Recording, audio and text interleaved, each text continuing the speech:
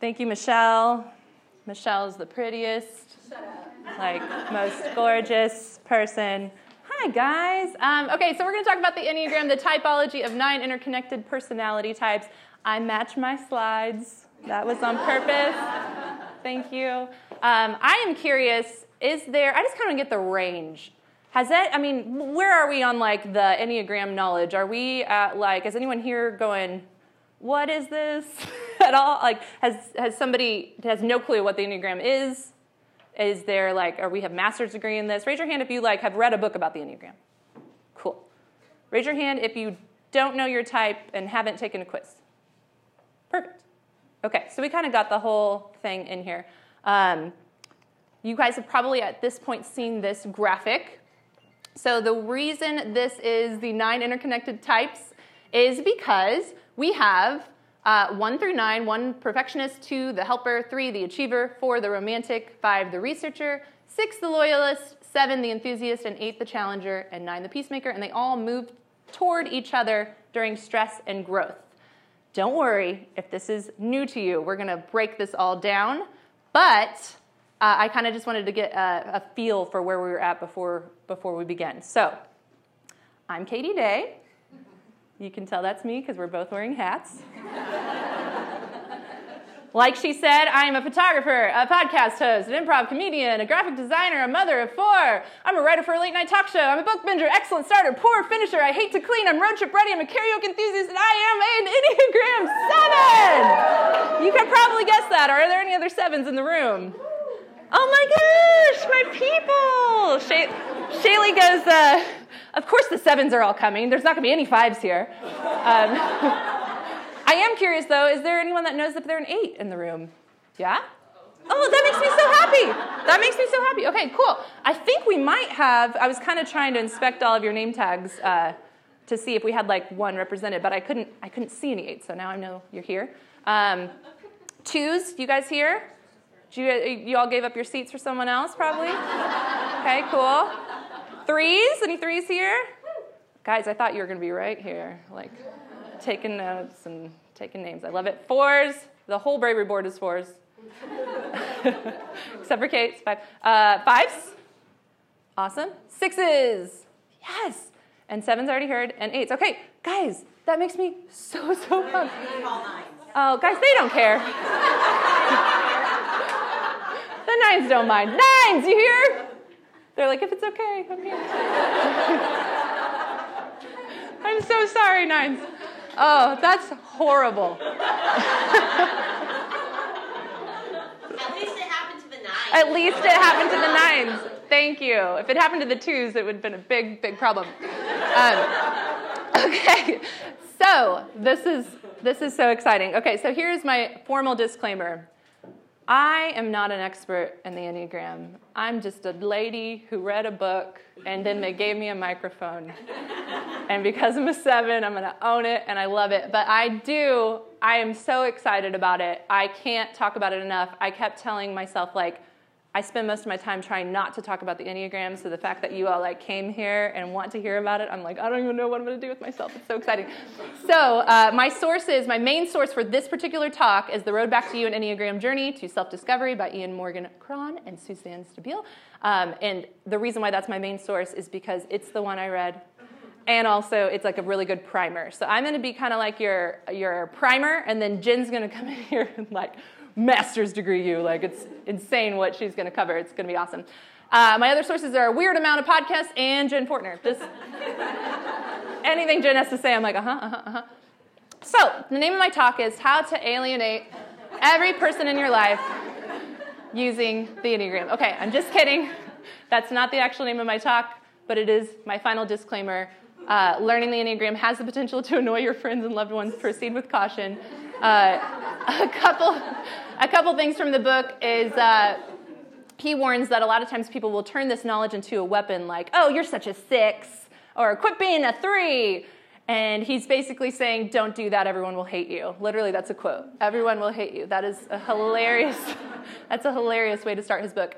An observation from my own life is sometimes you have an interaction with something and it's really meaningful to you. And when something's meaningful to you, it's really hard not to just shout it from the rooftops to everyone and be frustrated that it's not meaningful to them. And there's a comparison I heard that says, if the gospel means good news, it should be good news for everyone in your life and not just something you pound over people's heads, which sometimes I do as a 7. The other fake rules that I just made up are don't type other people out loud anyway. Don't tell someone they aren't the type they've already decided that they are. Whoops, I did that a lot. I'm working on it. And then don't bother trying to convince an Enneagram hater to believe in this. There's really no point. They're either interested or they're not. Just stick to your own story. That is one that I was thinking about coming in here today. I was like, I don't think anyone would pay $10 to show up and be like, I don't believe in this. I don't think there's any merit. And if you are, I mean, that's a weird way to spend your Saturday, but welcome. That's fine. Okay, so what's the point of the Enneagram? I think it's important to start everything with why. Why are we here? Why are we doing this? The first point for me is growth mindset. So that's something that's really personal and important to me. I hope that at the end of my life, the whole point of it was to grow. And people with a growth mindset, if you've never heard that terminology before, they believe that they can change and they can improve. These are the kind of people that I want to surround myself with. They are not victims. They are not just going, life is happening to me and there's really nothing I can do about it. They embrace challenges. They believe they can achieve what they want with effort and perseverance. So this typology, even though you're reading about a list of your weaknesses, which is sometimes hard to read, it's not meant to be limiting. It's not meant to say, that's the way I am. I wrote up here like, I can't be in charge of the bills, guys. I'm a 7. LOL. I don't know. Sorry. I can't clean. No, that's not the point of this exercise. Yes, you should be aware of your weaknesses, but it doesn't mean you have to stay there, right? So growth mindset is extremely important in learning the Enneagram. And the quote from the book says, I don't want to be pigeonholed or put in a box. And their answer is, the Enneagram doesn't put you in a box. It shows you the box you're already in and how to get out of it, which I love. It's a different phrase. And the second thing is compassion and empathy. And this one is like, I have so many examples of how the Enneagram has moved me toward empathy in my life and relating to other people, because what they're saying is there's these 9 beautiful ways to see the world, but we all see it slightly differently, and it's all a broken view. We all have kind of a broken way of experiencing the world. And so if I can somehow put on a pair of 9 glasses and see the world through their perspective, it would feel extremely different than how I see the world as a 7. And what's going to happen is we're going to have a lot more compassion for people who don't experience the world the same as us, and not just be so frustrated that they're not seeing it the way that you see it. So I'll go ahead and read this. The Enneagram is a tool that reveals the lens in which people see the world. When you realize your loyalist 6 husband views it as a place filled with danger and uncertainty, and he, in turn, understands that when you get up in the morning, you, as the performer 3, feel an urgent need to compete and excel at everything you do, it's amazing how much compassion you can have for each other. It goes on to say, everything isn't so personal anymore. You understand that your loved one's behavior is born out of this, this biography, this wound, this fractured vision of life, which we all have a different version of.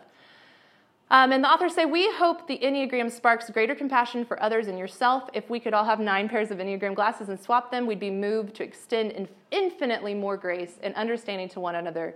The compassion is the foundation of relationships. It changes everything. And I loved this stuff so much that I went on for another slide. It says we can't change the way other people see. We can't do it.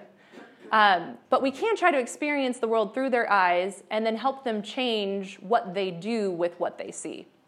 When our hearts are small, our understanding and compassion are limited, and we suffer, and we can't accept or tolerate others and their shortcomings, and we demand that they change. This is so relatable to me.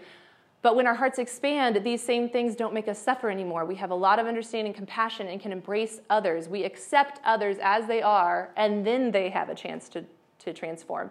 And in case all that was a little too heady, basically the summary is it's when we try to stop changing people and just simply love them that they actually have a shot at transformation. The Enneagram is a tool that awakens our compassion for people just as they are and not the people that we wish they'd become, so our lives would become easier. So I have an example of this. Okay, so this empathy thing. 7s see the world as more fun the better, right? And we don't like pain, or like paying bills or taxes or mundane detail work or chores or adulting in any way, shape, or form. That is a view that I can see the world through.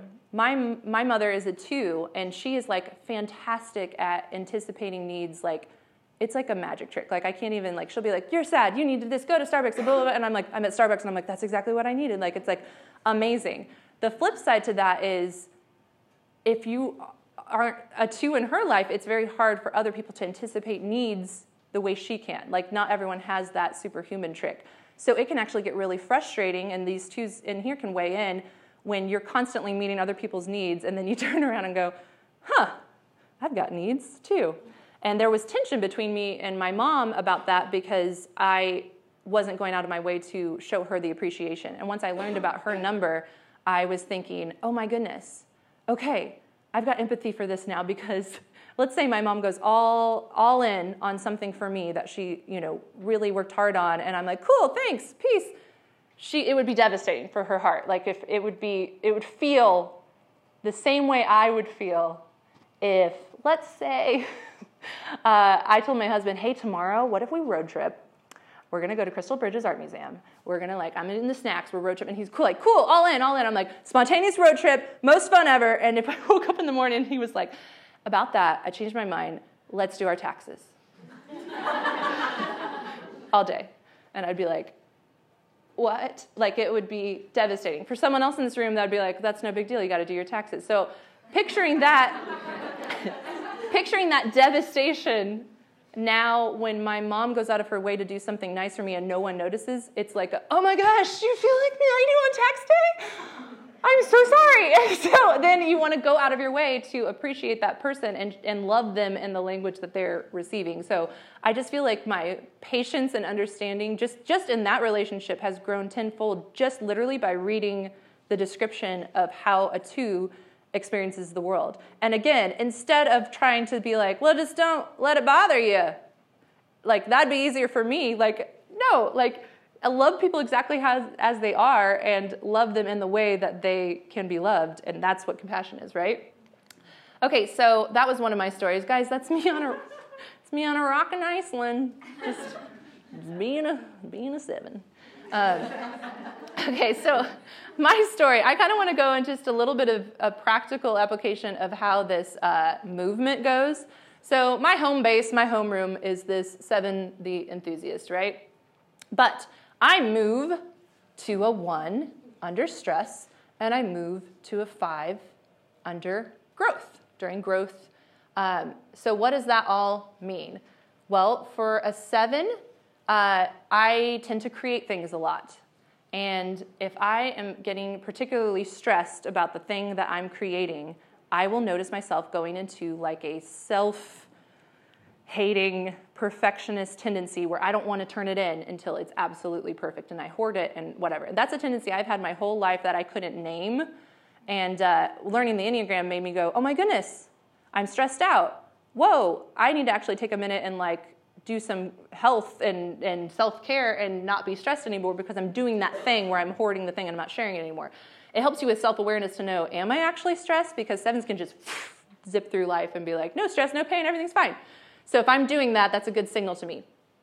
5, this is like level unlocked, guys. I feel like it's just mind-blowing. Okay, the 5 is the researcher. So they are, they research, they analyze, they can create systems really well. You wouldn't think that would have anything to do with 7. So I'm going to tell you a little example called I don't like to clean and I'm a garbage person.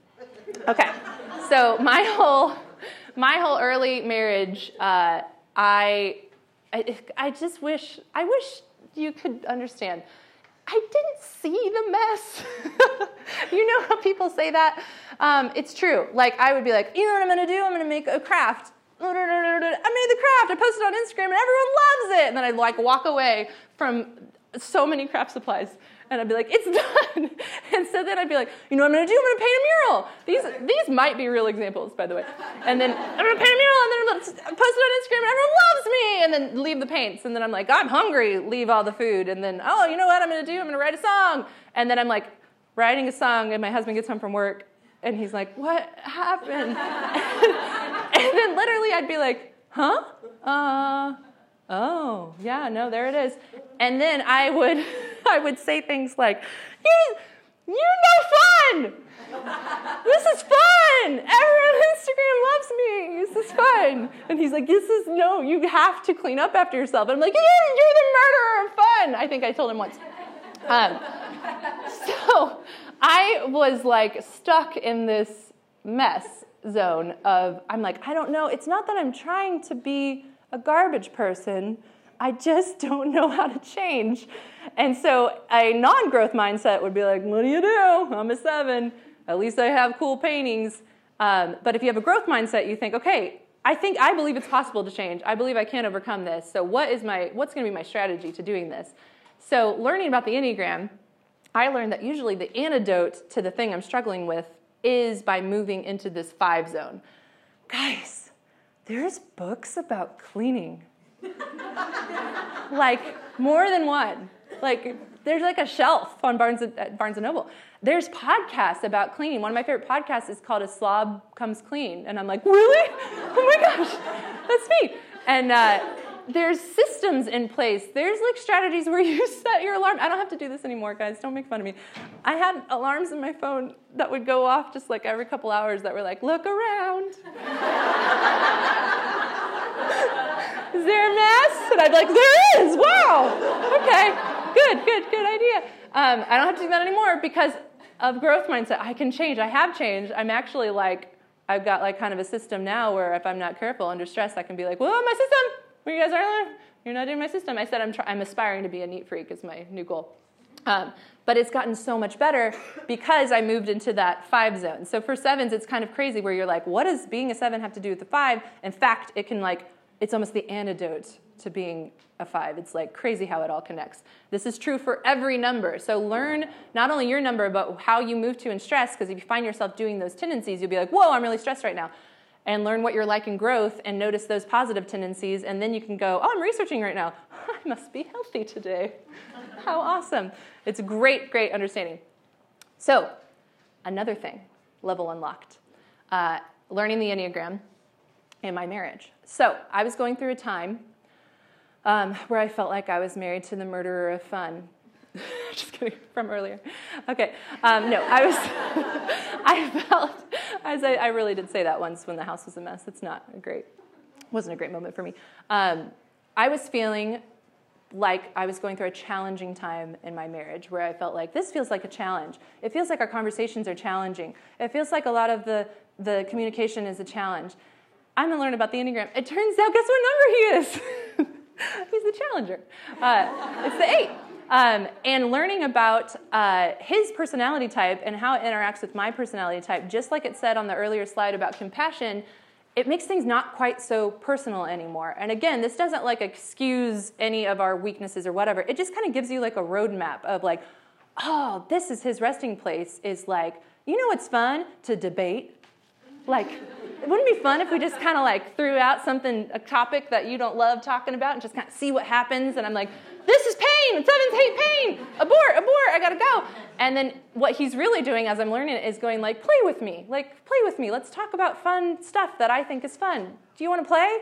And seeing it through that lens, it makes those conversations not so, scary anymore. Another thing that I found out, these were also taken in Iceland, and there's a reason for this, is because he has a big 7 wing. Like, he actually is super fun. And this beautiful thing happens when you're an 8 who is just this leader, can get things done, can make things happen, are pretty decisive. With a 7 wing is he can also make really fun things happen. And so I'm a 7 and tend to live in my 6 wing anxiety. So we had a choice of whether we should go to Iceland. And I went straight to, Iceland is fun, I want fun.